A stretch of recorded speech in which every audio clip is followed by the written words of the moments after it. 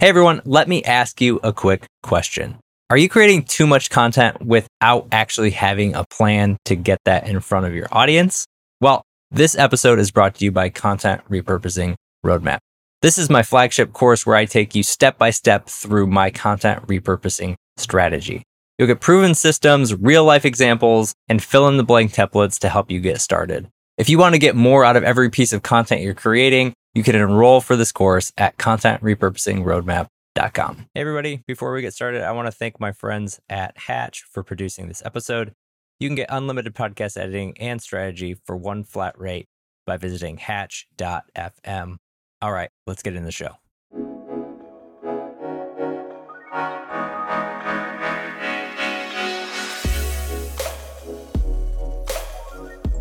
Welcome to Distribution First, the show where we flip content marketing on its head and focus on what happens after you hit publish. Each week, I share playbooks, motivations, stories, and strategies to help you repurpose and distribute your content because you deserve to get the most out of everything you create.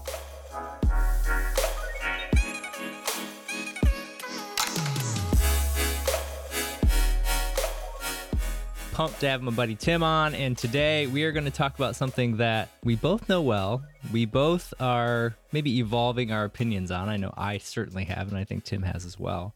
And it's also something that has kind of been beaten into content marketers for our whole careers, especially over the last, let's say 15 years or so. That's SEO. We're going to dive into SEO, kind of take a state of SEO, how it fits into distribution, how it fits into an overall content marketing plan. And I didn't think anybody would be better come on than Tim. So Tim, welcome to the show, man.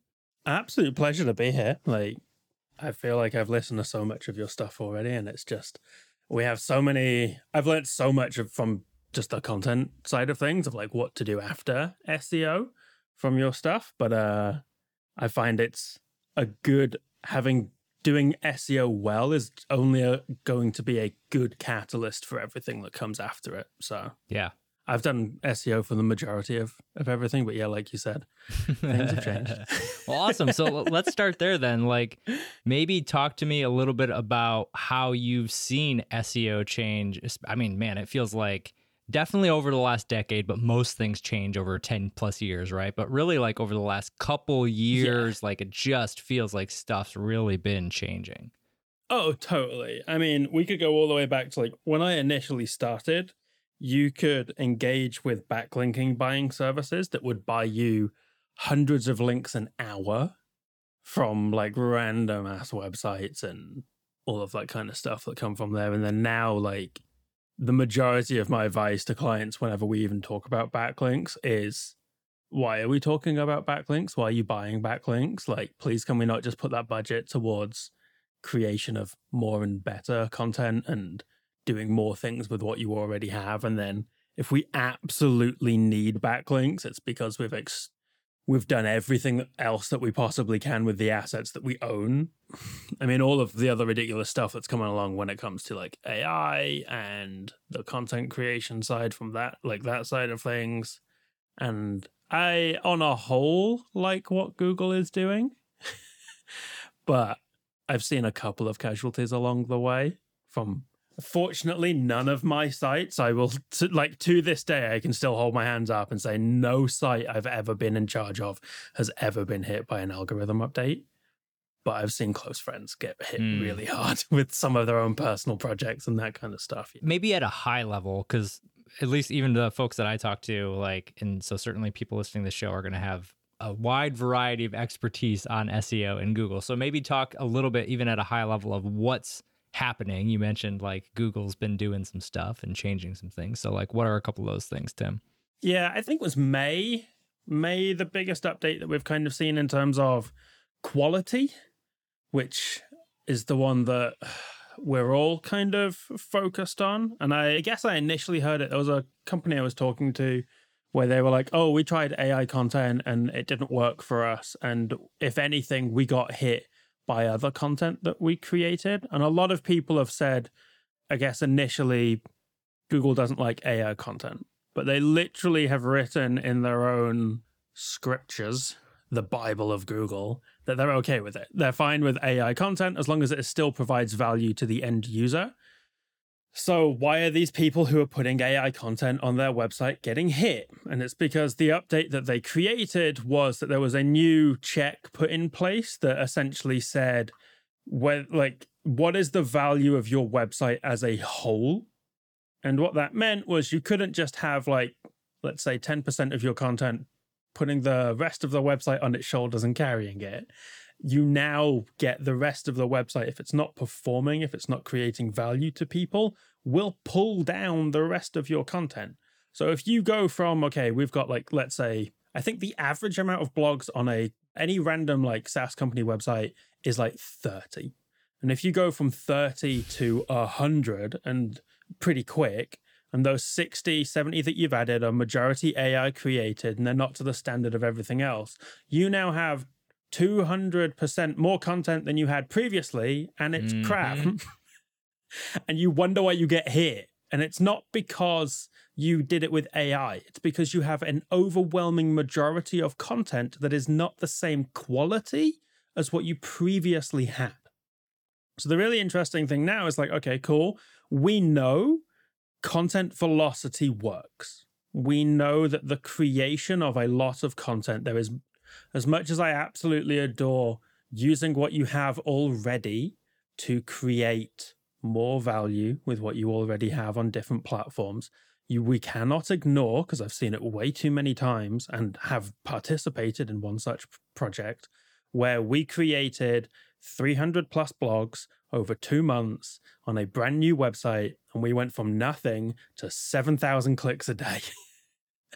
And right now, even though the traffic around those topics has dwindled a little bit, it's still sticking around about 3,500, 4,000 clicks a day.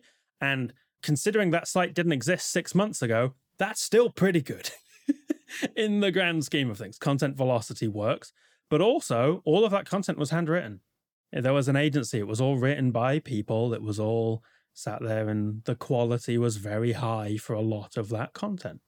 And what wasn't high, we went back and we adjusted and we made changes and we kind of realigned everything to where the bar was set initially.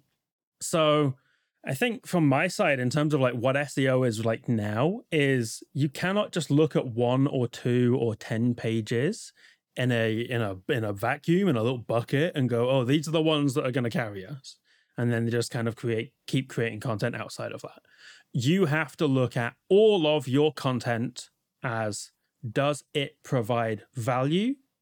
And I will always ask the question, if it does not rank, what is your plan to get eyes to it? Because if you don't have a plan, I'm going to tell you get rid of it. Yeah, man. Yeah, no, this is literally a huge part. It's why the distribution first framework exists. It's to ask that question and not blindly hope that what you created will rank and be successful. Because I think that's, for me, running mainly an SEO content-based strategy and a distribution strategy for close to 5 years, was super successful. We were able to create a lot of content and make a lot of, like you were saying, it can absolutely be successful. The problem with that is, though, if you are spending all your time creating that stuff without that plan and without that ability to get that stuff to rank, right? Because even we're starting to get closer to page 3. I'm starting to get oh, so you're still losing. And honestly, now I'm sure we could go even deep on this, but have you seen a Google SERP lately? Yeah. Being result number 3 on page 1 isn't going to help you. It's crazy how those SERPs have changed. I mean, especially, It's ridiculous because the US SERPs are way more crowded than the UK SERPs. I've noticed this when we've been ranking clients across the two, because the likelihood is if you create the right content for one of those, you'll rank regardless. But the US one is so much more crowded. There's so much more stuff on there than it is versus the UK ones. But I agree. There's almost a point where I can't remember who I heard it from. I think it was John Cooper, who's the guy who used to be head of ads at the agency that I used to work at ages ago. And he was a lot of people will not click number 1 and they'll click number 2 because there's almost a point where it's like number 1, they're playing the game. Yeah. And it's like, oh my God, that's such weird reverse psychology especially if it's more marketing side of things. I think I do that, man. I think I do that. Yeah. And the same thing goes with ads, to the point that he was purposefully like hamstringing ad budgets so that he wouldn't be the number 1 ad. He would be number 2. So because number 1 is usually playing the most over for the majority of the time. So they hit that equivalent of semantic satiation where you just see it so often that you get tired and you get like ad blindness. So he was purposely hampering ad budget so he'd be number 2. So he wasn't hitting that point of like, I just don't care because I see you way too often all the time. Oh and I've seen it with search results too. And have you noticed that like whoever ranks top 3, everyone else is copying their title structure? Oh, 1,000%, man. It's brutal. So I've got to the point now where I'm like, I have a ChatGPT prompt that will pull all of the titles out of everyone, and I will give it a load of templates, and I will go, which one of these is like the complete opposite of what everybody else is using? And the crazy thing is like, I've been in position 5, and I'm getting way more clicks than I know I deserve. And it's purely because it's the only title that's different. It's just a pattern interrupt. I'm like, I don't deserve these clicks from position 5, but I'll take them. I'll take them. And then I know it's working when somebody else copies my title. And it's so dumb. Hey, they're seeing it. They're trying to figure it out, man. Absolutely. But it's so interesting, like, especially with listicles and those kind of things. It's like you immediately have to say the thing, your like use case versus everybody else. Because everyone else is like 10 best podcast setups, pros, cons, use cases. And it's just like, actually, I want the 8 podcast setups under $200. Like, that's my now title. Right? Because like I want the people who want to start like tomorrow and not spend like 3 weeks trying to figure out if they're going to spend $1,000 on a camera. Right. I don't care. Yeah. Yeah, and it depends on, and that's where like knowing that from the jump of the content you're creating and the why and having all those things built out. I mean, that's going to help you make a better. I mean, you know this, but like it's one thing to get the click. If you get a bunch of clicks and all of them bounce, that you're not going to last on that ranking for long. So it's like being able to marry all those things. Yeah. You need to prove that you deserve it, that traffic. And that's the thing that took me a while to get. And I've seen clients kind of like come around to it and understand that. It's like, there are times when you can spike rankings and all of a sudden you just get like this really nice rank and it's like sick. And then you just drop it because you don't deserve it. And it's like, okay, cool. Meta description, title, they're on point. But our content is not congruent. At the moment, we are BuzzFeed. We are clickbait. We do not deserve what comes from the other side. And usually, and this is a massive thing that I've noticed with most content, is that it's written upside down, in that it's just written the wrong way around, in that people these days, when they make that click, they want that answer fast. And the content that wins gives them an answer initially, and then it will give them some kind of like slightly vague context, which is enough for you to then go and click what is usually a jump link and then click further down the page that gives you a little bit more information.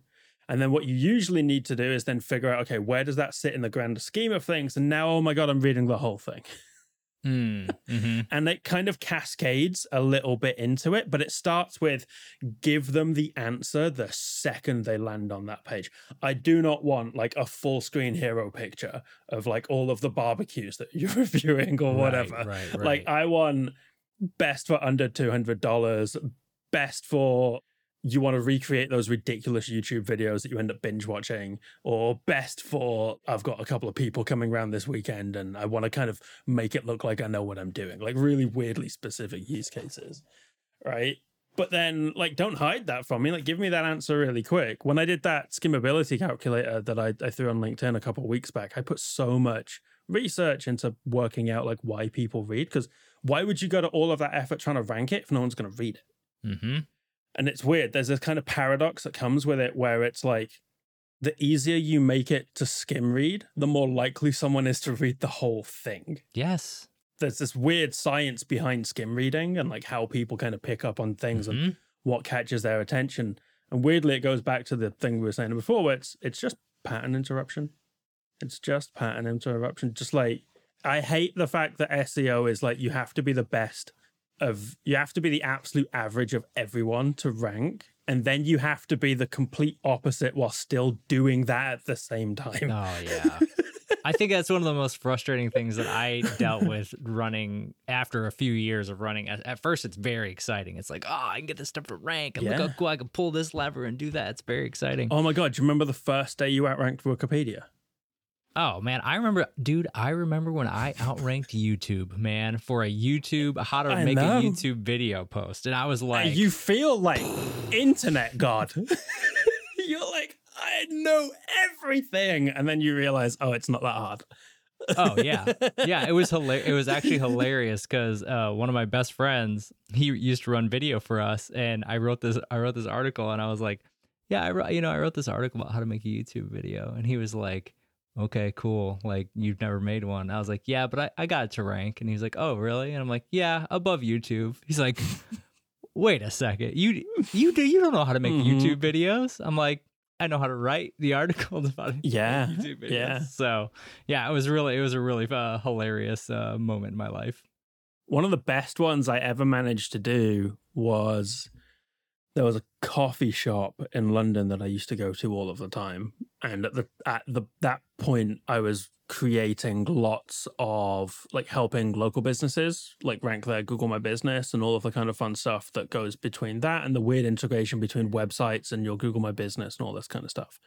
And I wrote a review for them that literally just included like best coffee in London. And I went to their coffee shop and I was like, oh, you got a Google Home? And I was just like, hey, Google, what's the best coffee in London? And it literally reads out like them as number one and then my review underneath it. And the guy went home and he would sent me a video on Instagram and he was like, I did it at home and it worked at home. It's like one review. And I was like, yeah, it's usually all it takes. Just one review. Local SEO is a whole other ballgame. Been there as well, and I don't look forward to going back. So I don't think I'm ever going back. No. I did my stint in local. So I'm curious with the sort of inverting, the flipping of the content. Like that makes a ton of sense to me. I know for a lot of people, even still today, it's the heavy intro, the setup, the why, the definition, and then the 2,000 words before you get to the recipe. And then this, and then I literally like, but it's funny because what you said, right? Like it's that delicate balance of playing the game, because you need to play the game in some way, shape, or form. But man, you have got to create something that's useful, because I can't tell you how fast when I hop on one of those posts that I'm out of here. I don't want to be on this page anymore. I don't want to scroll. I think so much of it comes from the misguided idea that time on page was a ranking factor. And I genuinely don't believe it's ever been like confirmed.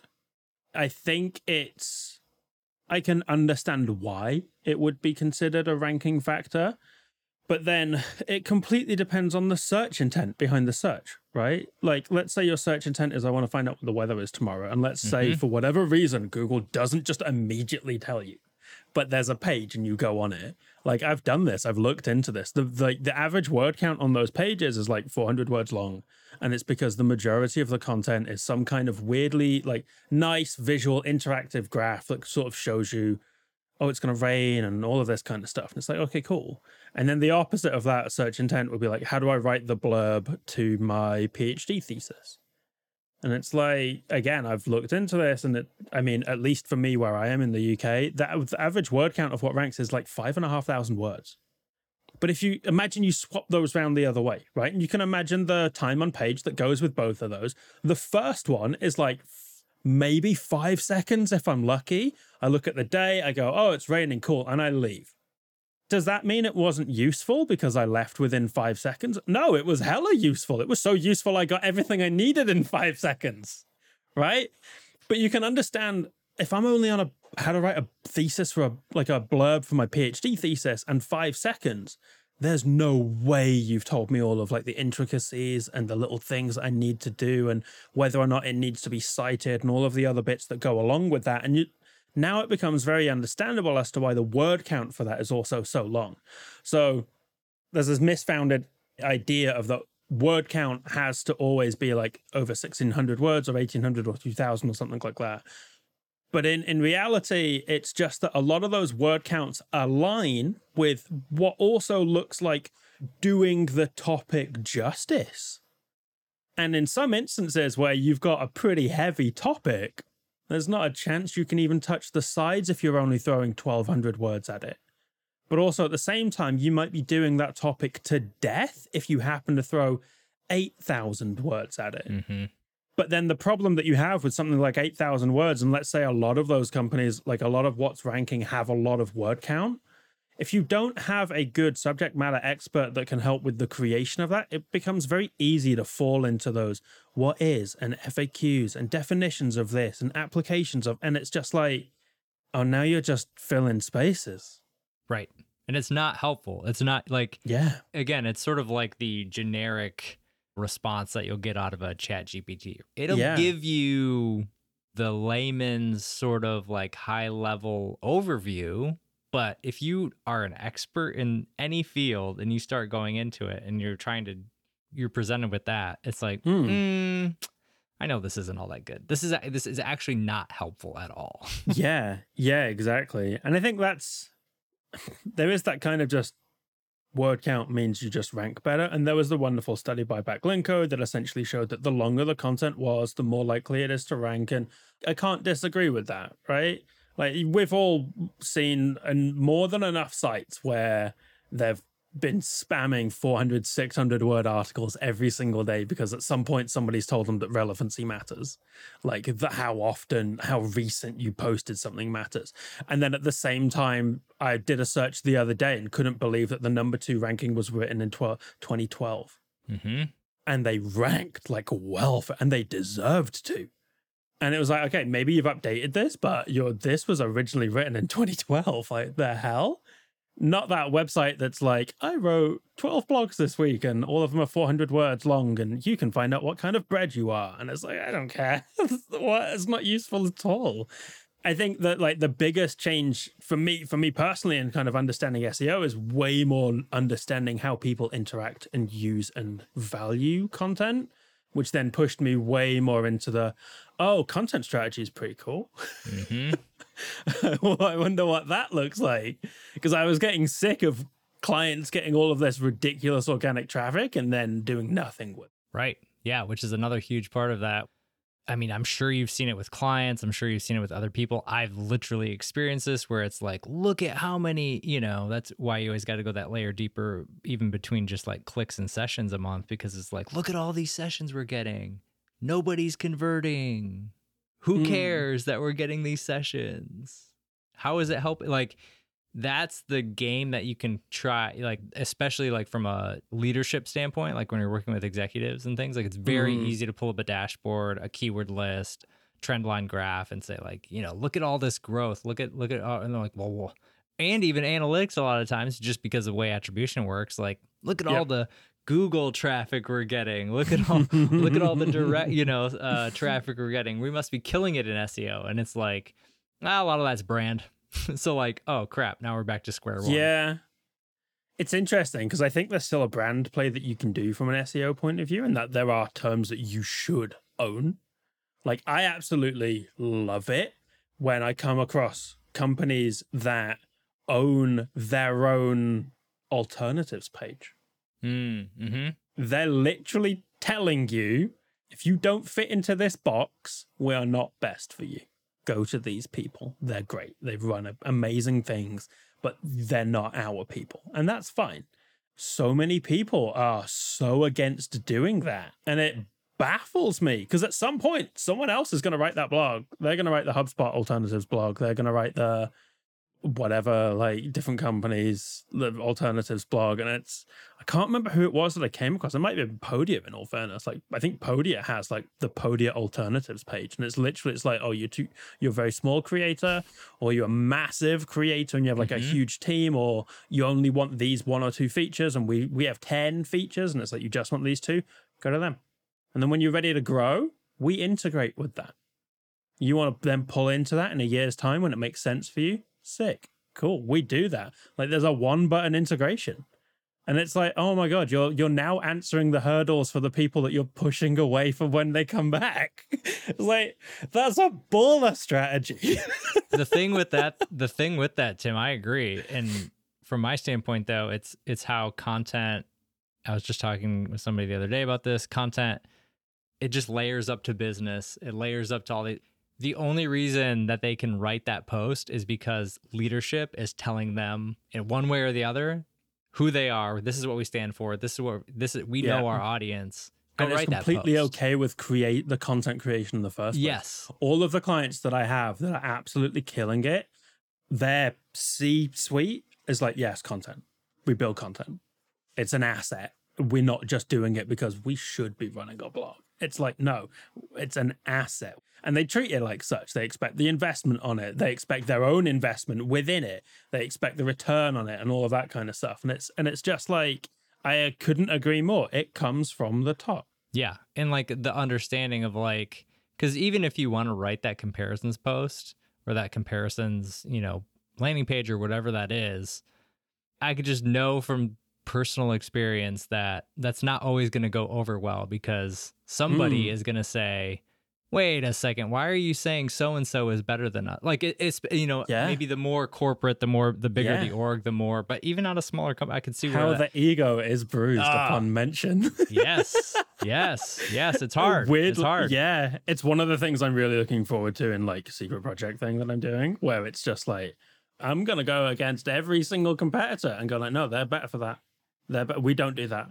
But isn't that the smart move though, man? Where it's like in the long run of like, okay, what if you bring in a bunch of people and your product's not great for them? They're not going to stick around because your product's not great for them. Yeah. But also like, I want to know, right? Like at CMO, that's my product. That's my thing that I'm building. Like, I want to know what I'm up against. I want to know what the user like journey is like in that thing. I want to know how easy it is to get what I need out of those things. I want to write all of those things down. I want to know the bit where I struggled and I had to go to Google and find someone's forum post that taught me how to do that. And then I want to immediately not do that with my thing.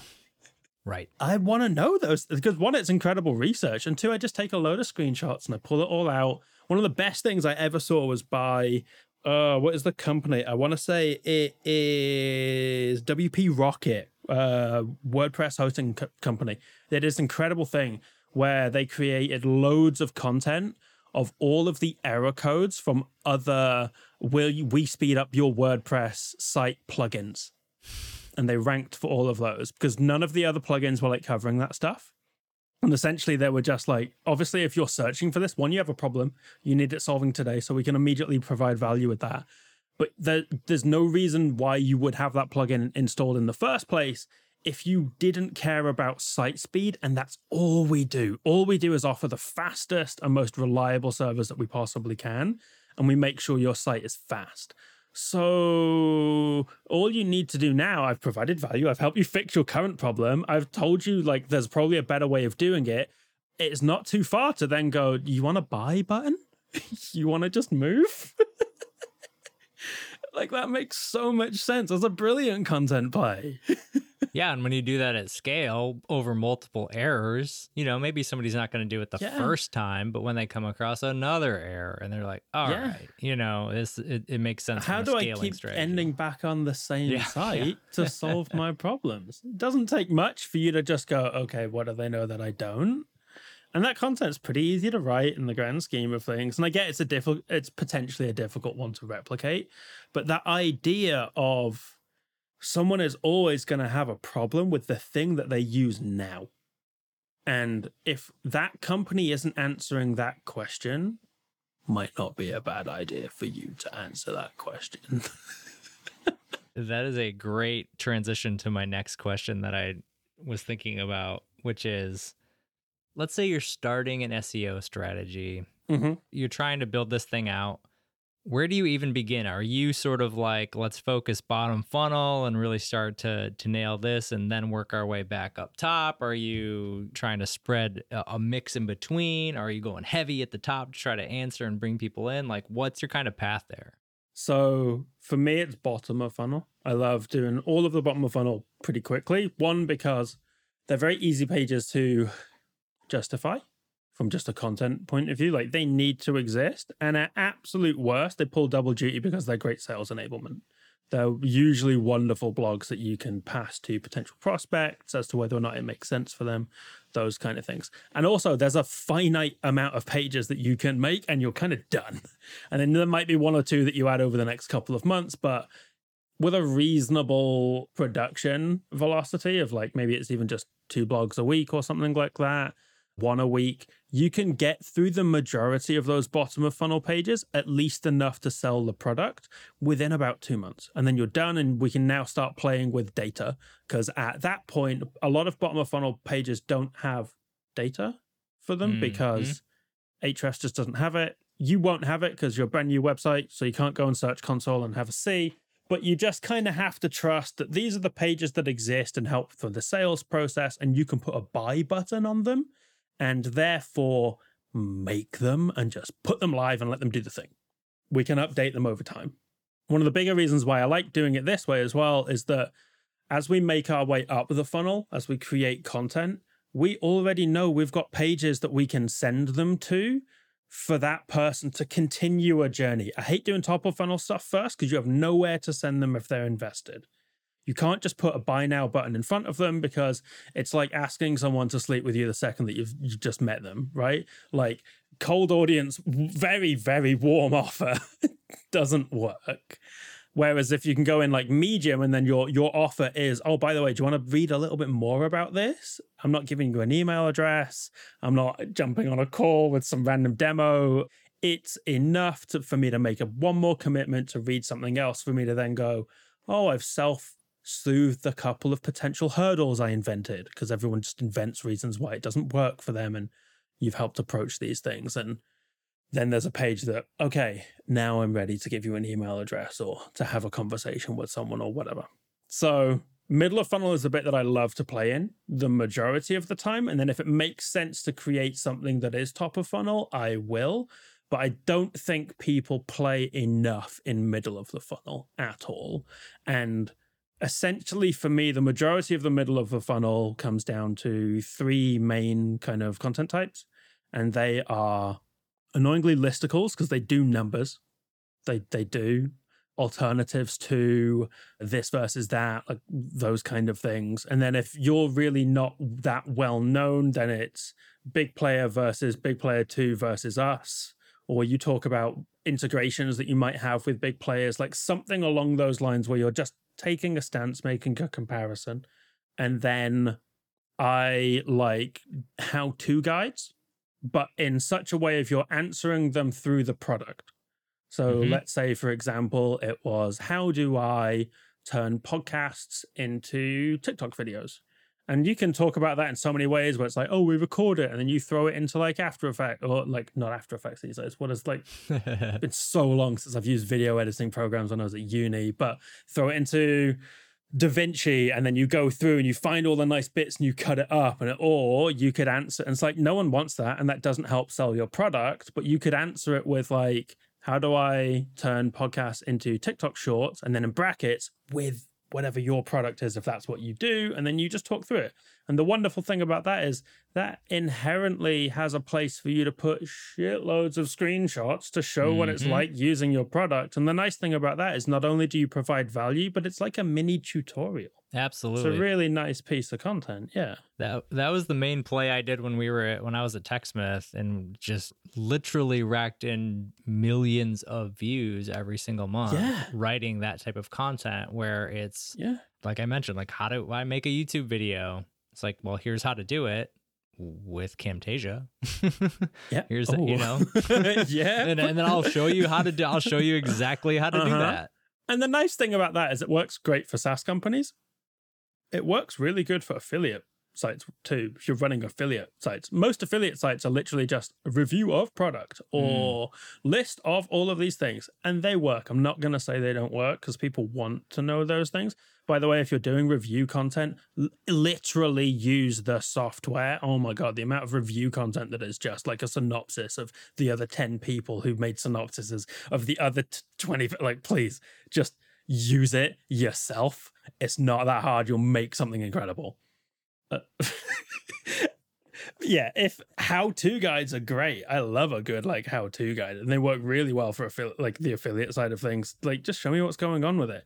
And then the other type that I like are case studies, but case studies I think are usually written the wrong way around, and that it's like how we helped Justin make a better podcast, when in reality it's like it should be how Justin did great achievement with us, because now I'm presenting the person who had the problem that I had first, and it's weird how I can empathize with person and not brandless, nameless company. I don't care about the company. I want to agree with what Justin's problems were, and oh my God, Justin solved those problems. Maybe I could be Justin in the future. Please show me the way, brand. And now it makes sense for me to kind of move in that direction. So many case studies and like user stories and like those kind of things are written from the how we helped blah blah blah get this. I don't care what you did. Yep. I'm not after your success. I want my success. Yeah, it's the classic story brand concept, right? It's the hero story. Yeah. I did animation and film studies at university, and like the 7 core stories was like drilled into us. And the number one story that you learn is like the hero story and the guide and the struggle and all of that kind of stuff that helps you with it. It's so universal. So, hey man, I'm curious. You sparked my curiosity here. Let's go back to this bottom of funnel now that we know that's where we're going to start. What are those first 5 things that I need to create? Bottom of funnel. Ooh, good question. I'm super quick gonna pull up my because I literally have this as a list that I just sent to clients. let me maybe I'll squeeze Tim to even give us a sneak peek of said list. I'll throw it in the show note. We can do a couple of those things. It's the ones that you can push buyer's guides if you don't have anything that is like buyer's guides work really well from like a middle funnel point of view, but really good like this is the stack of software that you need for these kind of jobs. So they're very use case specific. This is what you need to solve those problems. I love buyer's guides because it gives you a place that you can kind of talk about your integrations. You can talk about all of the use cases. There's very rarely a SaaS company comes out and they only have one use case. They've got a number of smaller use cases that they work really well for. So you can write one for each one of those. And then I love the whatever the software type that you are for use case. So literally just like product management software for HR teams. Because the likelihood of that is you're not going to find search volume on that. I could literally just have a look. I'm really curious now. So product management software for HR teams. Search volume that I'm getting is, so I get no data, which 100% makes sense. But it's weird when ClickUp ranks for best employee management software for HR teams in 2023. Or maybe I'm on the right track. That is very bottom of funnel kind of software. And what's really funny is I can see 2 competitors, one of my current clients in their list. I won't tell them. But it's like, talk about exactly what you are and who you're for, and be so stupidly specific about those things in your content. And the likelihood is you probably maybe fall into 1 or 2 categories for those different use cases. And it doesn't have to be best. It could be like best product management software for HR teams, top. Like you'll rank for a lot of those things if you just write 1 article, but you want to talk about the product kind of type that you fall in and the process, the buying process of who are the teams that are going to use this, what kind of, if you are local, go for the terms that are like best printing company in Seattle or something along those lines. Like literally it is the thing that you are. And the one thing that I'll add on to this, and I had a conversation with one of my clients about this today, I'm sure she'll be okay with me talking about this, is she was like, oh, and in all of our calls, they keep talking about the fact that they love that we can integrate with PDFs and we can read PDFs and do this thing from it. And I was like, why are you not using the word PDF on any of your product pages? Mm-hmm. You're saying that almost every sales call, they're like, oh my God, you use PDFs? That makes our workflow so much easier. Like, use it in your heading. And like immediately say PDFs, like we read PDFs and elevate your workflow, however you want to say it. But you need to talk about the main thing that you do, because you never know who is going to be the 100% that fits every single problem that I have. I will buy that thing right now. 1% of all people who do SEO searches, who do organic searches, need to buy something today. The problem is that urgent and will do as that specific a search. Mm-hmm. So even though the data will not be there to prove that you should do it, we will not be able to find like search volumes on these things or click-through rates or those kind of things. Just trust that content needs to exist, and you'll have more than enough that you can probably create a good 8, 9, 10 articles. And now you want to pull out and go, okay, cool. Now talk to the problem that you solve and how you solve it with the content. But now we're playing a little bit more middle of funnel. For me, bottom of funnel is anything that you can put a sales-oriented click on. Middle of anything that it doesn't make sense for you to put a request a demo or buy now or the equivalent of. Transitional. Yeah. Anything for me like that's above that is middle of funnel, where it makes sense for me to introduce you to another piece of content, is middle of funnel. And then top of funnel is just like, let's just try and wrap everything up for those people who don't quite know what they're searching for yet, but they know that they've got a problem, but maybe don't know the language around their problem. Yeah, I prefer middle of funnel. Top of funnel I find to be quite messy in most instances. We can wrap on this because I think this is really a huge evolution for me and my content strategies that I've been building, which is much more holistic. So I almost, to your point, I totally agree. Start bottom funnel, work your way up. You might not even need to get top of funnel blog content going for I couldn't agree more. Right? Like you can pull so much top of funnel content into other distribution channels. Yeah. LinkedIn, Twitter, email, etc. Start building an audience around those top of funnel ideas, those questions, those philosophical problems that you want, because nobody will ever be searching for those ever. But you still need to get that information out. That's where having a more holistic distribution strategy of that, to say like, this content, how are we getting it out? It's bottom of funnel. Nobody cares about bottom of funnel on LinkedIn. Awesome. We're going to use SEO for that, right? Like, and having much more of I call it a 3-bucket strategy, and I've got an episode on that, but that's what you need to be doing.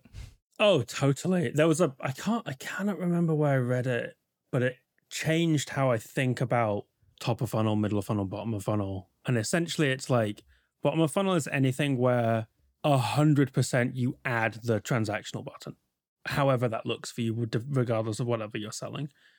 Top of funnel is actually, if you think about it, more so the top of your funnel, in that the top of your funnel is where the audience understands the problem that you solve. And they might not understand it with the right language. They might not understand that you solve it, but they understand they have a problem. Mm-hmm. Now, a lot of people are going to go, no, that's middle of funnel. No, it's the top of your funnel, because now you can start introducing them to you and how you solve that problem and the costs associated with it and the use cases where it makes sense to solve that problem and so on and so forth. And everything above that is like pre-funnel. They do not even know that like you have a thing that you solve. Cool. Okay, fine. So if those are the definitions of top and bottom, middle is huge. Everything between that, like, oh my God, you have so much space to play now. And it's like, so that opens things up way more. But then the nice thing that I find with that is it gives so much more I guess, gravitas to the idea that a funnel is not linear regardless of how we build it. People will bounce around everywhere. Okay, cool. So that's completely fine if we say that they bounce around in the middle of funnel when we've defined the middle of funnel to be this and not this. Right. And all of a sudden, it makes way more sense. And to be your funnel. Yeah. Which is a whole other thing, right? Because like saying to the top of my funnel, how much content gets blown out into the atmosphere that is top of funnel or even middle funnel potentially, that is in no way, shape, or form ever going to get anybody into your funnel. It's somebody, it's somebody else's funnel or somebody else's thing. It's just tangentially. Yeah, we could rank for that. It makes sense. And it's like potentially, but by doing one thing, you're not doing another. Yeah. You know what I mean? Yeah, totally. The cost breakdown on that. I think the nice thing about this as well is you look at that and you go, okay, so the top of my funnel starts with the problem, which means that we're never writing those like stupid, what is this posts? And what does that mean? And I get 100%. Define the terms that you as a company own.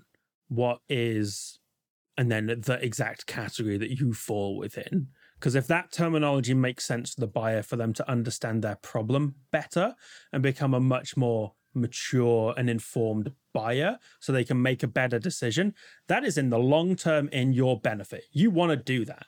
But if it is just like the totally generic, like what is product management? Bro, don't even try. You don't need it. It serves no purpose for you. You're never going to rank for it.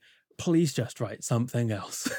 And I can go to ChatGPT and I can say, act as an expert in this and just tell me what this is. And I can get a better answer than you're going to ever give me. Yeah. Faster. Yeah, exactly.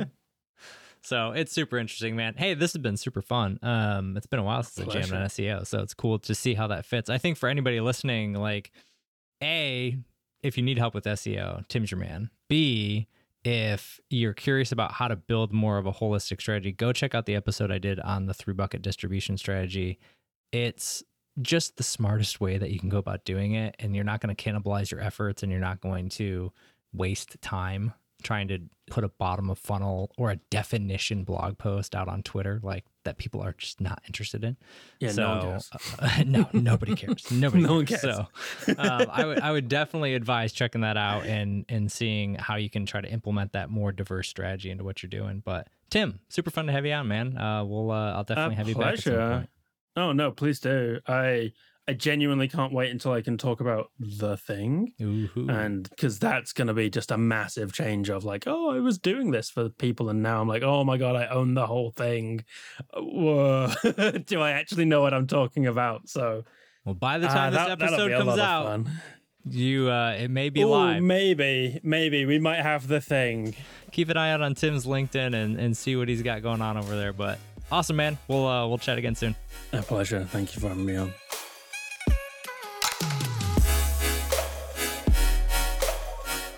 All right, I hope you enjoyed this episode of Distribution First, and thank you for listening all the way through. I appreciate you so much. And I hope you're able to apply what you learned in this episode, one way or another, into your content strategy as well. Speaking of strategy, we have a lot of things going on this year that are going to help you build your brand, 10x your content, and transform the way you do content marketing. Make sure to subscribe to the show and sign up for my newsletter at justinsimon.co so you don't miss a thing. I look forward to serving you in the next episode as well. And until then, take care, and I'll see you next time.